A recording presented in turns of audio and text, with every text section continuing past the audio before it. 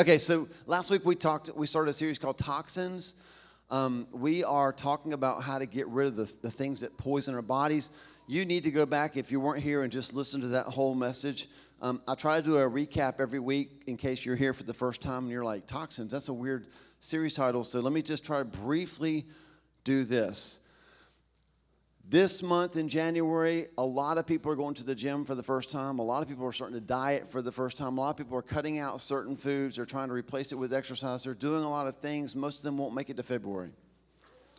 And what we learned last week is that the detox products, not counting detox from alcohol and drugs, just physical dietary detox, that industry is going to be $75 billion worldwide in 2026, which is only 2 years away. And again, if you spent money on that, I'm sorry. But what I taught you last week and what I learned from experts, this isn't me making this up, is that nutritionists who know their stuff have come out and said there is absolutely no benefit in any of that. That a healthy body detoxes itself. Which is why you poop, you pee, you sweat. I'm detoxing right now, right? It's why this is how the body eliminates the things that aren't good for it. And so if we would actually eat the right things, get enough sleep, and exercise, I'm not saying any of this to make anybody feel bad if you don't do any of those things. We would not need the detox. So what I said last week and suggested was that what we know about the physical body, I think, can translate into what we learn about the spiritual body, because Paul compares the church to the body of Christ. And so a healthy church body does not need special services, camp, convention, highlighting moments with God in order to detox. We do need those things. That's part of a healthy rhythm in a church. There's nothing wrong with those special services, but too often we take in so much junk spiritually, and then we come to church and expect to have a 5-minute moment at the altar that purifies us of all that stuff. And that's not any different than the detox culture. So what we want to do in this series is kind of attack that, but in a good way. Like, listen, y'all, how can we get rid of the toxins and replace them with health?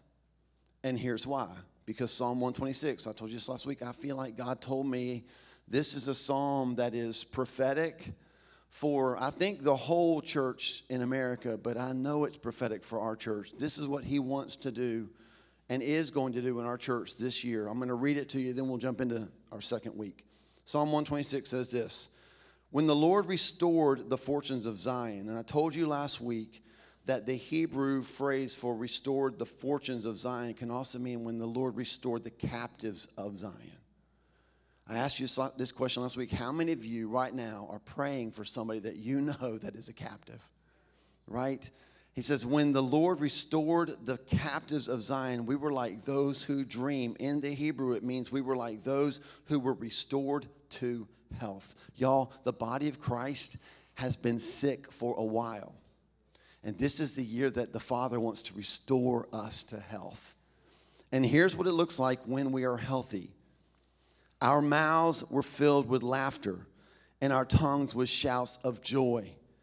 They said among the nations, the Lord has done great things for them. The Lord has done great things for us, and we are joyful. Restore our captives, Lord, like water courses in the Negev. Those who sow in tears will reap with shouts of joy. Though one goes along weeping, carrying the bag of seed, he will surely come back with shouts of joy, carrying its sheaves. A lot of us have sown in tears. It's cost us something, and this is a year that we're going to reap in joy. Because God wants us to be healthy. We were just talking before church. Sometimes it doesn't mean the bigger a church gets, the less healthy it is, right? But can I just submit this? If you and I just keep growing physically, nobody's applauding that. They're taking us to the hospital, right? Something's wrong. There's a limit. There's a place where we stop growing. I think the place for churches to start considering, have we gotten too big, is, are we no longer healthy? I don't want to do anything else in our church if it puts health at risk, right? If there's a way to grow larger and stay healthy and relational, then we're all for it.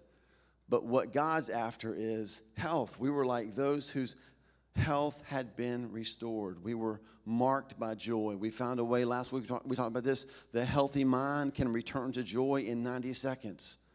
An unhealthy mind, it can take weeks, months, I suggested years, maybe a life. We've got to learn how to get back to joy. So last week we talked about the toxin of inputs. What are we putting in our lives? What influence is in our life? And how can we replace that, right, with just trusting what the Lord has said? This morning, I want to talk about insufficiency and inadequacy. I'm sure this will relate to nobody. Do people write checks anymore? Okay, some of you do. I don't know. I don't write a lot of checks anymore. I kept bouncing them, so I just quit. Don't raise your hand, y'all. But as I was thinking about insufficiency, I thought, if you've ever tried to learn, if you've ever started budgeting, like I know in our marriage, when we really got serious about budgeting, it was because I had gotten these letters from our bank that said something like, you don't have enough money, so we took more. You ever gotten those letters? Like, yeah, and it lists all the checks you wrote that they couldn't cover, or that you couldn't cover, and then they said, but we're going to take care of it, and also we're going to take like $35 for each of those checks. And I remember reading it going like, wait, okay, I didn't have the money for the checks I wrote. My bad. But now I'm out, like 5 or 6 or 7 times 35. Clearly don't have the money for that. And you clearly know that. You're the bank. If you've ever experienced insufficiency in your account, you'll kind of have a feel for where we're going. We went on a trip. I think it was like close to our 1 year anniversary. We went to Charleston, South Carolina, because that's the best place. Wow. Three godly people in the room. It's awesome. And so we didn't have any money. We had limited money, so we had to really budget it, make sure we only spent what we could spend. So I had made all the arrangements because I'm that kind of guy. That's why this is going to be a train wreck story, because I've made all the arrangements. So I had reserved our hotel. We get to Charleston. We walk in. We're checking into the hotel. They asked if they could have a credit card, to cover the charges. And I was like, absolutely. Whipped it out, gave it to them. They made a copy of it. We put our stuff in the room. And then we went out to go downtown Charleston and just like shop or whatever, hang out. So I went to the ATM to get out the money that we had saved. I think it was $300 we had saved. $300. Wouldn't you love to go back to a time when you could go to Charleston for a weekend and spend $300? It's probably not even a day anymore. Anyway, so I get my card out. I put it in. I do the whole PIN thing. And it said insufficient funds. And I was like sweating. Oh, I'm sweating now. It's crazy. Because I didn't want her to know. Because, again, I'm the one that has always messing this stuff up. And so I tried it again, insufficient funds. I tried again. Nothing. We had no money. And then I had to tell her, like, babe, we have no money, but we have money. I know we have that money. I just don't know how to get that money. And I don't know why I can't get that money. And what we found out was that I had given the hotel my debit card.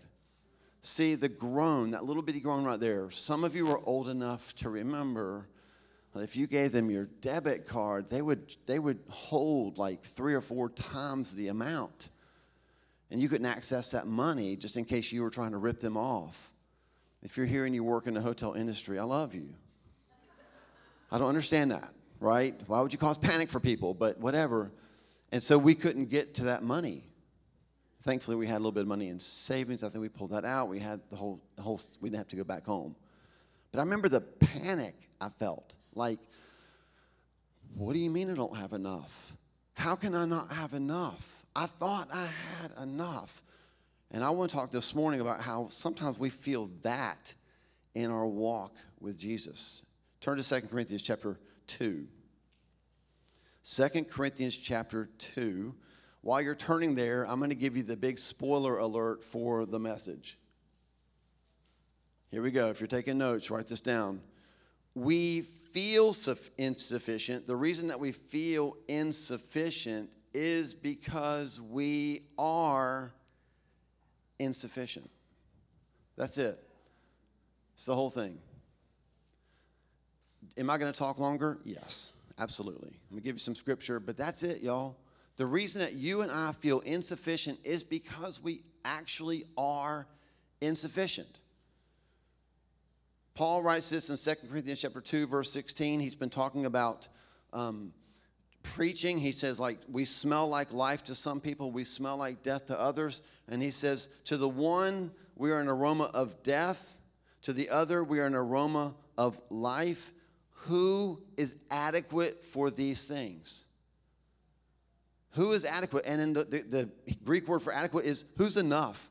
Who is enough for this? Basically, Paul said, every time I step into a room and I start to speak, I've divided the crowd into 2 groups. One group loves me, thank you.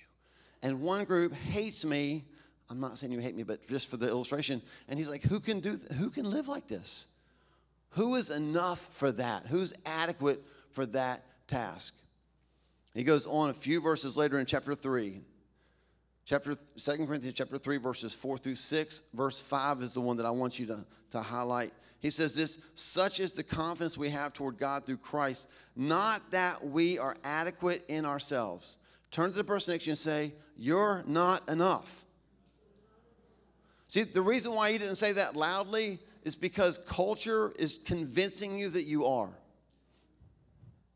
Culture is convincing you that you are enough. I'm enough. I'm enough for me. I don't need anybody else. I am enough. And Paul says we are not adequate in ourselves. We are not. There's not an enoughness in me so as to consider anything as having come from ourselves. But our adequacy, our enoughness is from God, who also made us adequate enough as servants of a new covenant, not of the letter, but of the Spirit. For the letter kills, but the Spirit gives life.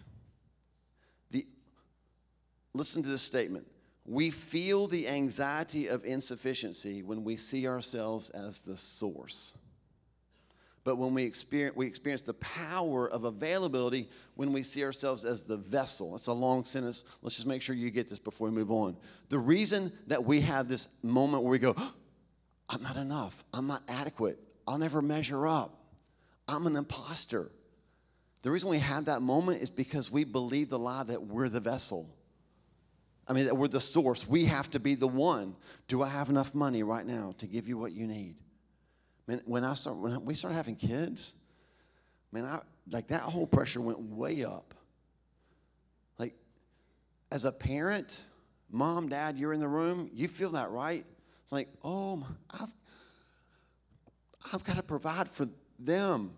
And we had twins right off the bat, right? It's like, oh my God, help me provide for these. We just doubled our family size.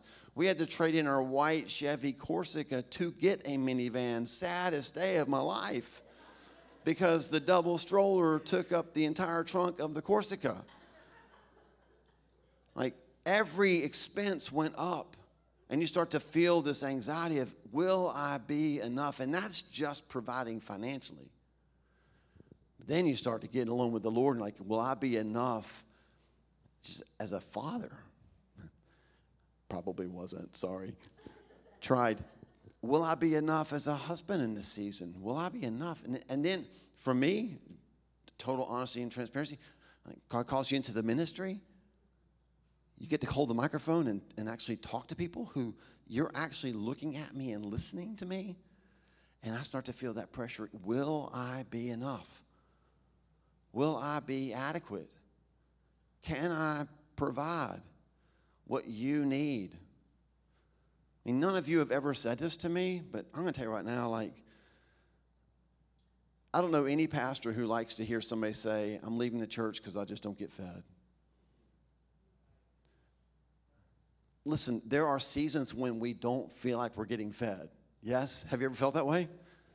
I'm the pastor, and I feel like that, right? So I don't take it personally like you would be mad at me if you said it, but on the inside, it's like the enemy can just grab that and go, see, you weren't enough.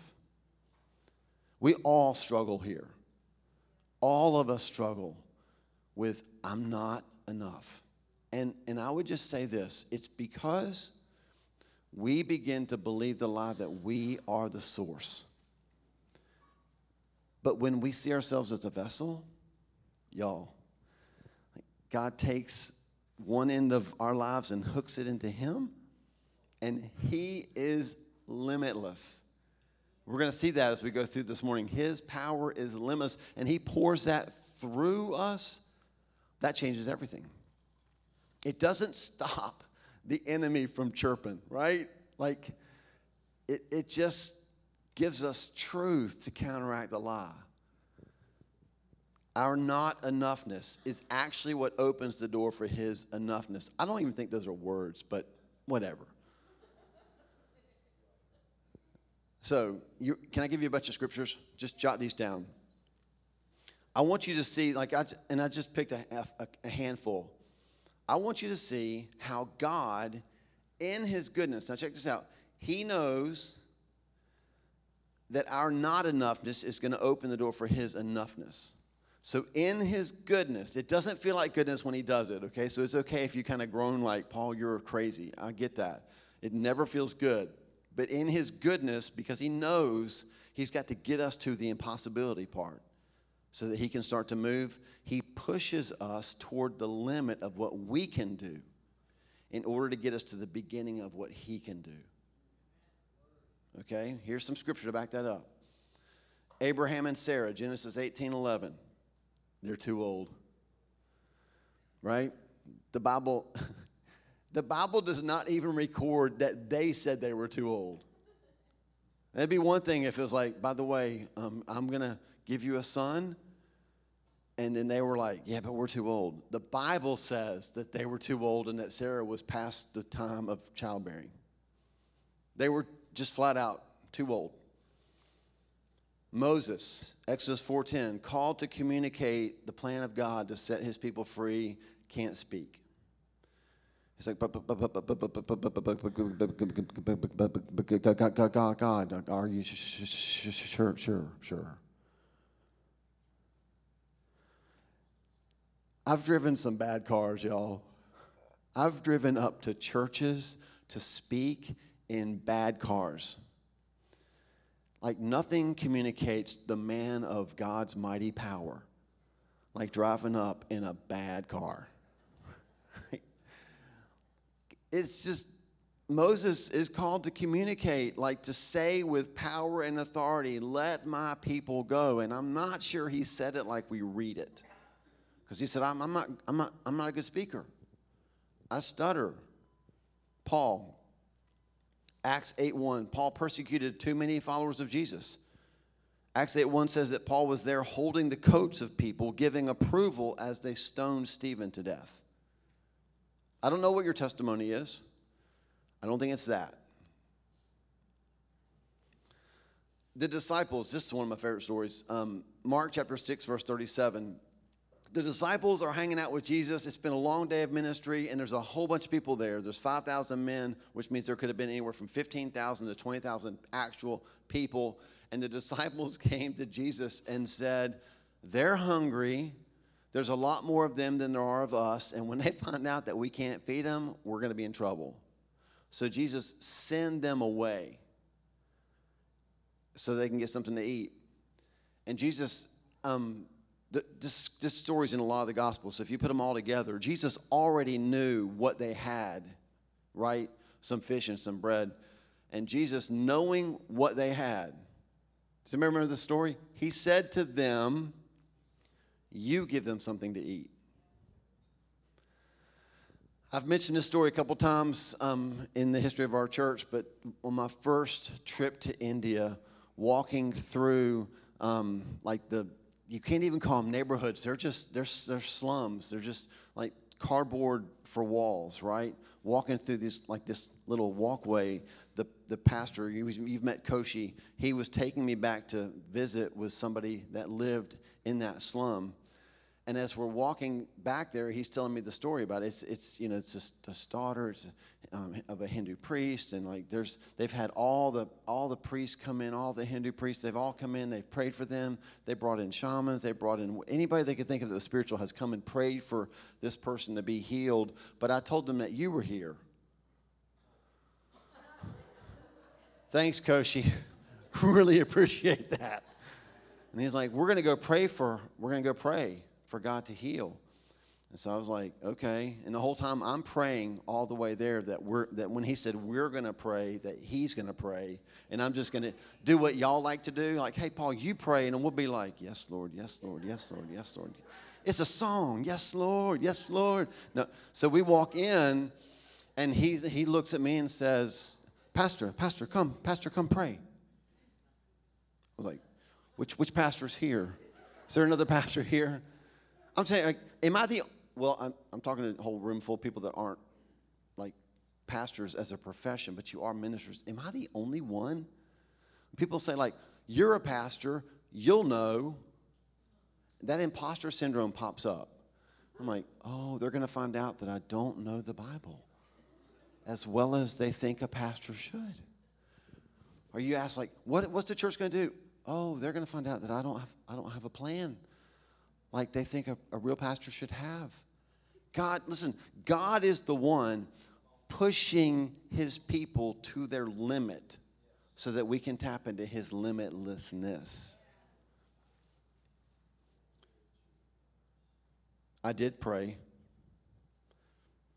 person was not healed while I was there. Maybe they were healed when I left.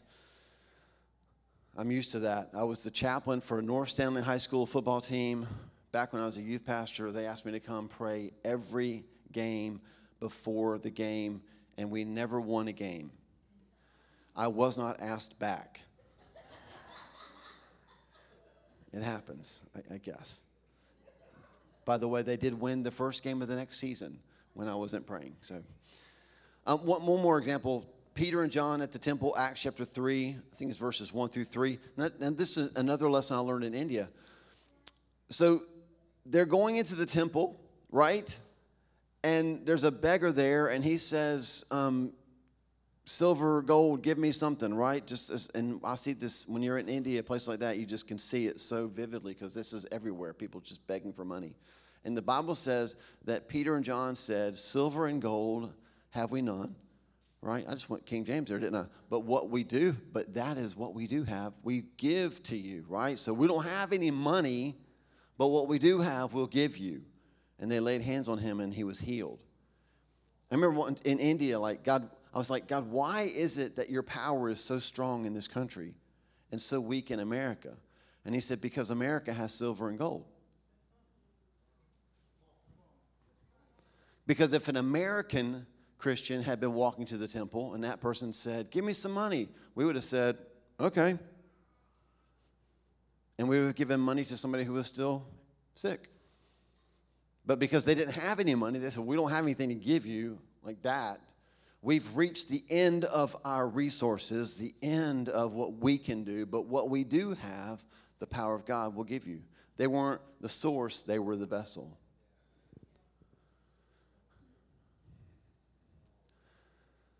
Some hard things to think about. We're coming to the end. The greater our resources, the greater distance before we reach the end of them. But we will reach the end. Which is why, even when we're talking this morning, I thought, some of you in the room right now, you're hearing what I'm saying, and you're like, this is good. I don't know how it applies to me, but this is good. Good job, Paul. Way to go. You studied Scripture. That's good. It's good. You're a real pastor. And you're teaching it, and it's going to be a shorter one, and that's awesome. But I'm not sure how it applies to my life. And I would just say, and I mean this like no judgment, nothing like that, just wholeheartedly, I would say, you're probably right. It might not apply to your life yet. But it will. Because if our God is good and he knows that his power is at the beginning of at the end of our strength, he's going to get us to that place so his power can be displayed. And so you don't have to feel bad about that, right? It's just like one of those things, take notes, put it in your back pocket and go like, okay, God, when I need this, remind me of it. But there are some of you in this room, and this one's hitting. This message is hitting home because you're in a place where you're realizing that you are out of resources, that you are not enough. And no matter how hard you have tried to be enough, no matter how many podcasts you've listened to, how many self-help books you've read, and I was telling Wendy, there's nothing wrong with any of this stuff. But when we hit the end of who we are, the end of our resources, we don't turn to God first. We turn to a counselor, therapist. We unwind. We do so many things other than go to God as our source. But at some point, we hit a place in our life where none of that stuff works anymore. It just doesn't quite take care of it. And I'm just submitting that our Father who loves us has helped us get to the end so that he can begin. You're the ones that are in the thin place right now because heaven's strength and heaven's resources are so very close to you. And here's why. I'm going to throw a bunch of scripture at you really fast, and then we're going to wrap it up. Luke chapter 1, we just came through the Christmas season. Luke chapter 1, the angel appears to Mary and tells her that she's going to give birth. And this is what she says in verse 34.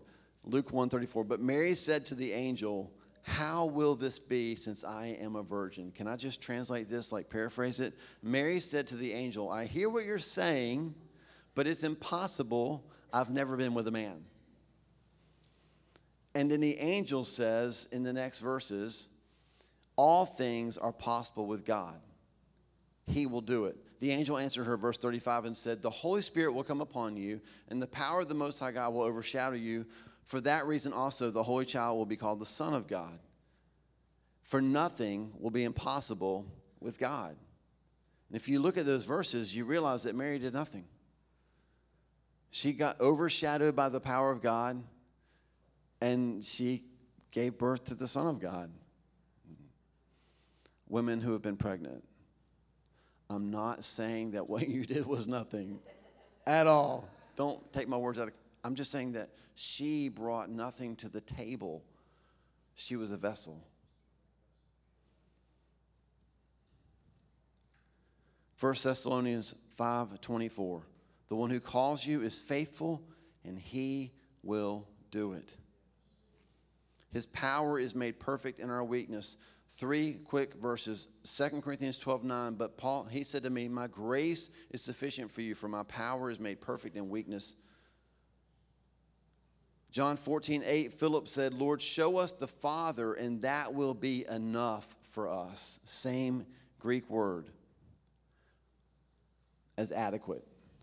Just show us the Father, and that will be enough. 2 Timothy 3:16 and 17. All Scripture is inspired by God and profitable for teaching, for reproof, for correction, for training in righteousness, so that the man of God may be adequate, equipped for every good work. Can I just tell you this practically? If we give ourselves to God's grace and his presence and his word, we become vessels of his sufficiency. And that's all back to last week, right? Like, what's the input? What are we tapping into? If we're tapping into his grace, his power, his presence, his word, we become vessels. We become those people who regularly walk away from conversations and say, I don't know exactly what I said, but that really blessed those people. Thanks, God, because I could never have come up with that on my own. I want to do two things as we close. If y'all can get that song prepared. Let me just say to our YouTube channel, it's very possible that we will lose you right now because copyright.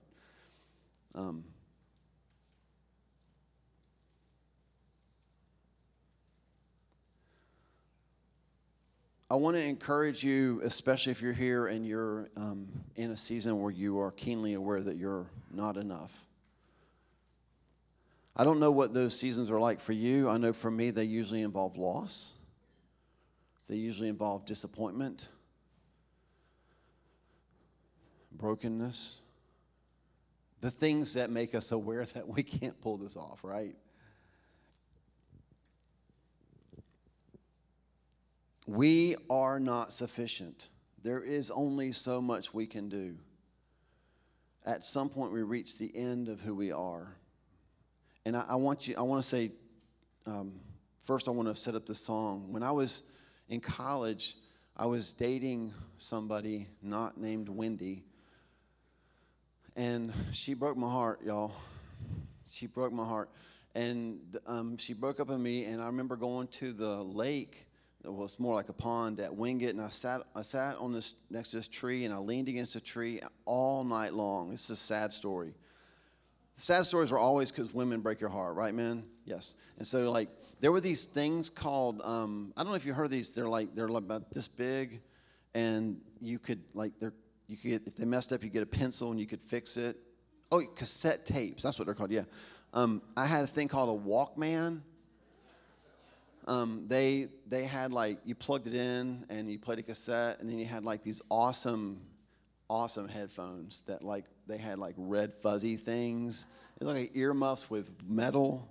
But I sat at the tree, and I put those on. I pulled a hood up over my head, and I hit play on my Walkman, and I just started listening to one of my favorite artists. He's struggling to make it as an artist, Stephen Curtis Chapman.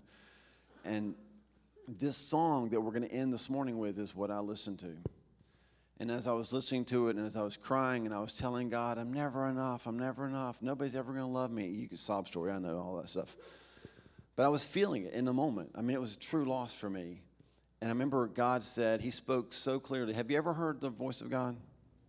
Some of y'all are like, can I take this literally? I don't know. But I know that I was sitting there, I know that whether I heard his audible voice or I sensed it in that knower part of our soul where we know he's speaking, he said, and I will never forget these 4 words. Whew. I had to do the math real quick. Look at the duck.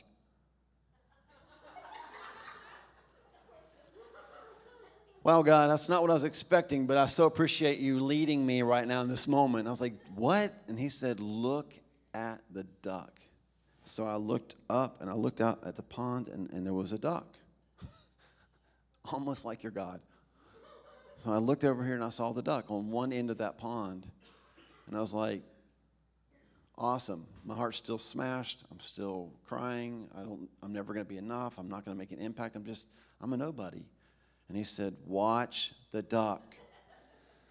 Sweet. You're having too much fun with this, aren't you, God? Yeah. And so I watched this duck, and it just keeps going across the pond. And so I'm obeying God, right? I'm watching the duck. And we're about halfway across, 3/4. I was like, okay, this is awesome, God. What are we doing? He said, look at the wake. Okay. So I looked at the water behind the duck. It's like, yeah, it's just a wake. What are we doing, God? He said, but look back where the duck started. And look back at that wake. The further you got from that duck, the wake was just covering the whole pond. He's like, you're here, Paul, but someday you're going to be here. And my strength is going to be made perfect in you. And the wake, the impact of your life has really very little to do with you. It has to do with you just faithfully following me. Brokenhearted though you are right now, you just faithfully follow me. And someday you'll look back and see the wake behind you is bigger than it is right behind you. Y'all, we judge in the moment, but God is looking at a movement. He's going to use you. The key is this, allowing him to do it. Right where you are, not worrying about what could happen over there or how big will the church get or whatever, just being faithful where we are and letting his strength be perfect in our weakness. Before we play this song, I will tell you this. One of the greatest things about leading this church is that you do this all the time. You do things for God. You allow him to move through you even when you feel weak. How do I know? I know because we have this thing outside called the blessing box. Have you seen it? That it feels like we feel it every day. I know that Miss Kelly probably does feel like she feels it every day. And then the next day it's empty. We were meeting this week and John was telling me, John's our CFO, he was telling me that last year, make sure I get this right, John, we gave away in alms. You know what alms are?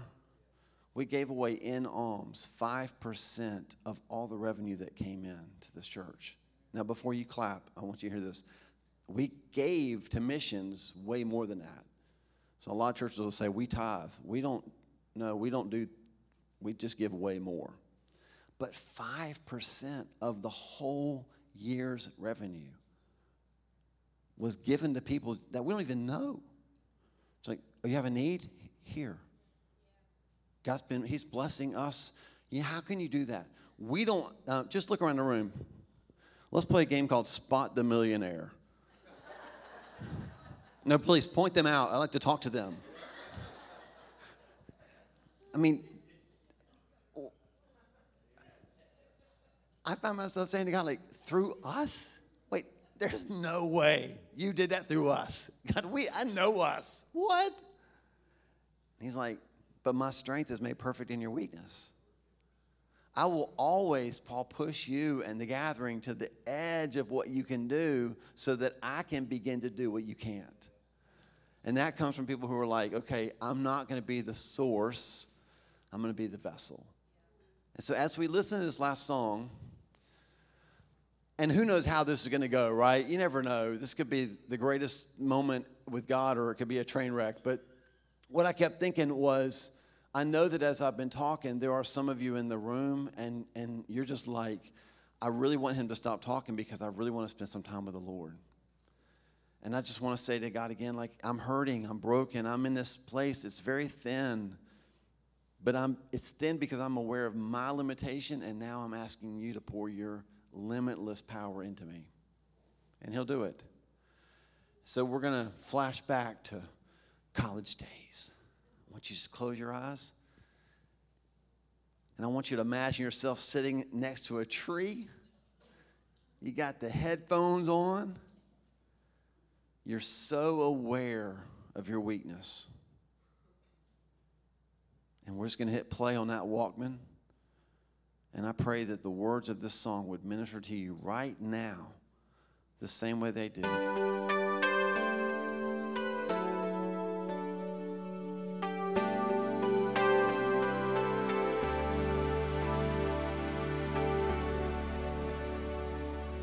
I can do all things through Christ who gives me strength. But sometimes I wonder what he can do through me. No great success to show, no glory of my own. Yet in my weakness, he is there to let me know. His strength is perfect.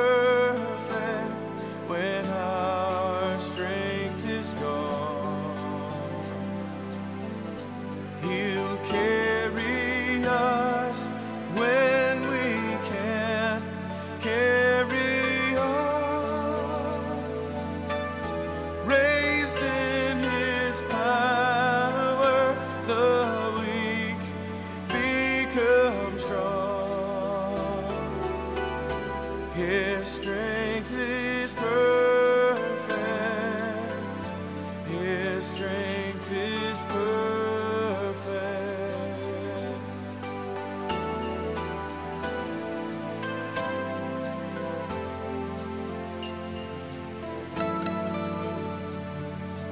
We can only know the power that He holds when we truly see how deep our weakness goes.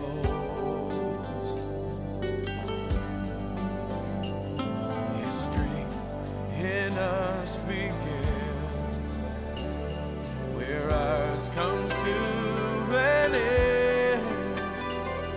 He hears our humble cry and proves again.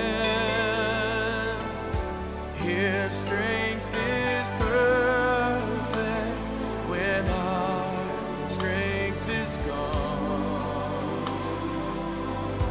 He'll carry us when we can't carry on. Raised in His power, the weak become strong. His strength is perfect.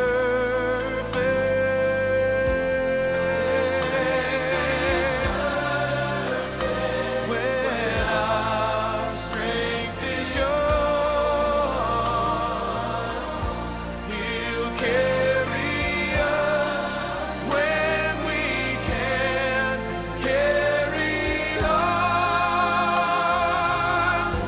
Raised in His power, the weak become strong. His strength is perfect. His strength is perfect. Raised in His power, the weak become strong.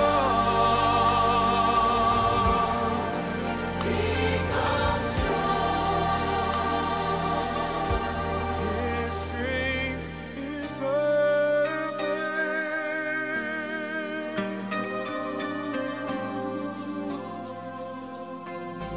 His strength is perfect.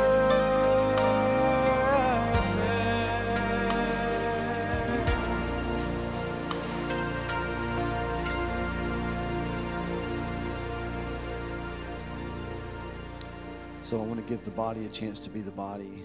And if you've been, just listen to that and the words are resonating with you. If you're here and you feel weak, and again, we don't like to talk about that in church because we're all about power and overcoming. And I guess I just want you to see that these moments are part of that. He overcomes through us. And you're not alone. So if you're here and you are in that thin place of weakness, I'm going to ask you just to raise your hand. Say, that's me. Thank you. Anybody else? Yeah.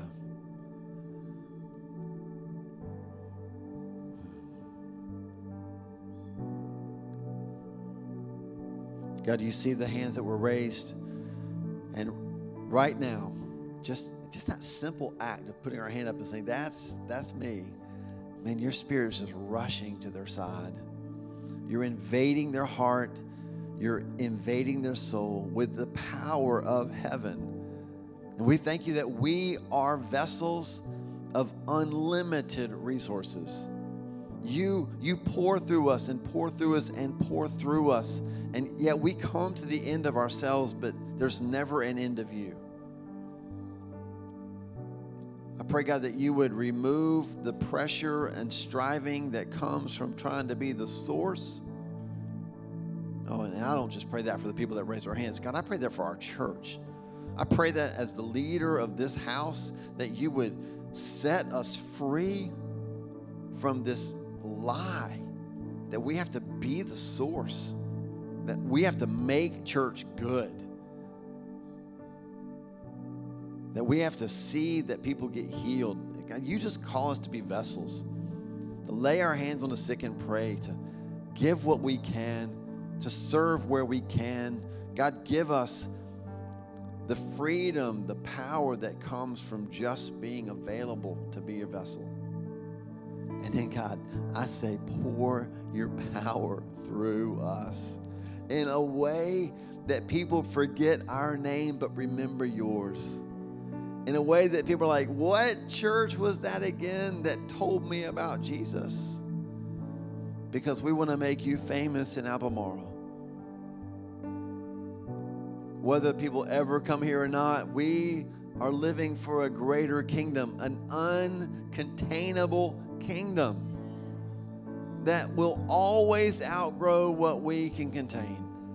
And so we just say, God, bust out the walls, break open the windows, bring that tsunami of your spirit in this place, that we would be like those wells that just the water just springs up and bursts out, and that our city would be refreshed because of how you pour your power through us. We ask this in the mighty name of Jesus. Amen.